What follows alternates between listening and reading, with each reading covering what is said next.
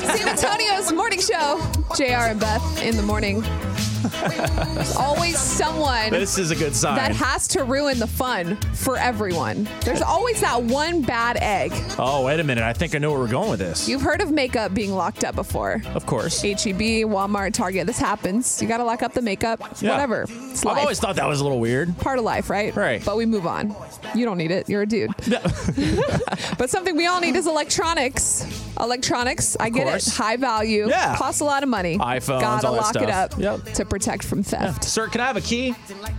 Now, thanks to one juvenile from San Antonio, here we go. thanks to a hot mess of a man in Louisiana, grocery stores are now locking their ice cream freezers. Wait. Locking the freezer or Yep. like putting little things on the ice cream? Locking the freezers.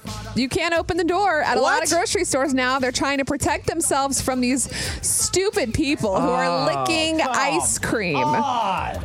If you could just leave it alone, that would be great. They're trying. People have been tweeting this. This is how this story has come about. So people have been tweeting photos of different signs. The signs may say, "Please see employee for help." What? The sign might say, "Press this button for service." Oh, to get man. out ice cream smack in the middle of summer. Someone tweeted, "I cannot believe that I live in a world where my ice cream is locked up." There's so many things running through my head right now, especially like in the future, thinking about my daughter Yeah. Ava one day going to get ice cream, and it's like, well, honey, one day that back in the day we used to actually be able to open the freezer and get the ice cream. This happened with the Tide Pod challenge because people were buying and eating the Tide Pods. Some stores were locking them Yeah. up, so they moved on from that.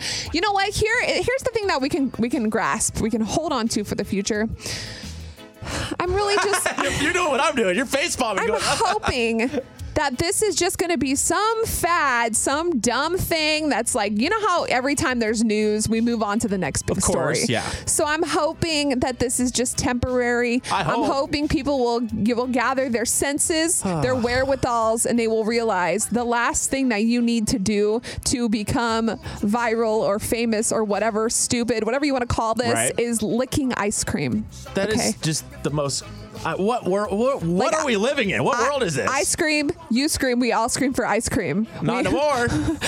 Now we got to scream for service. Yeah. Like, excuse me, Sandy, could you please come to aisle 5? There's a customer waiting to get a pint of Bluebell. Man, can you just imagine though now having to It's wait unreal. when you want your ice cream? I mean, I can understand anywhere else you go in and buy ice cream, but Yeah. the grocery store, really? You know what I'm going to do today? I'm going to go to H-E-B over here on Wurzbach, and I'm going to find out if the ice cream is locked up. And I don't care what the result is. I just want to let people know it's going to be okay. There's positivity to come from this. At least, God. just try to not let it get you down. What do we do? It's gonna be Where do okay. we go from here? It's fine.